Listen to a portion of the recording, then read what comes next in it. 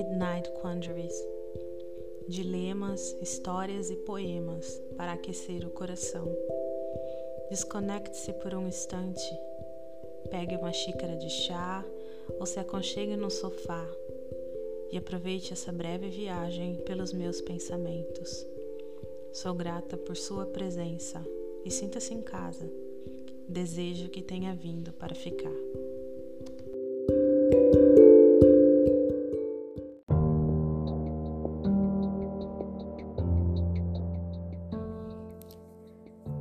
Sentia que não era convencional,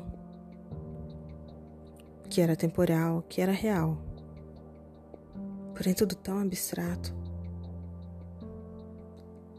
Sentia as dores, estava me machucando, por tantos anos me aprisionando em caixinhas que eram dos outros e não minhas.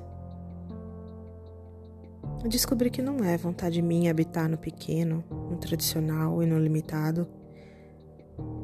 Eu descobri que a minha alma, que as minhas palavras precisavam de voz, de serem ouvidas, de voarem para longe, de voarem alto.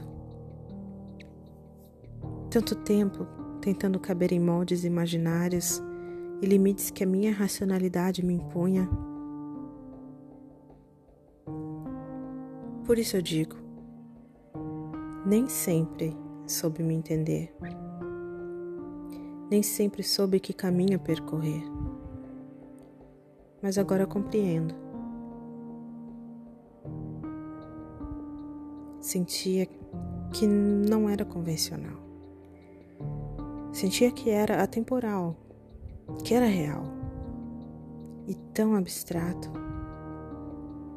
mas não sabia.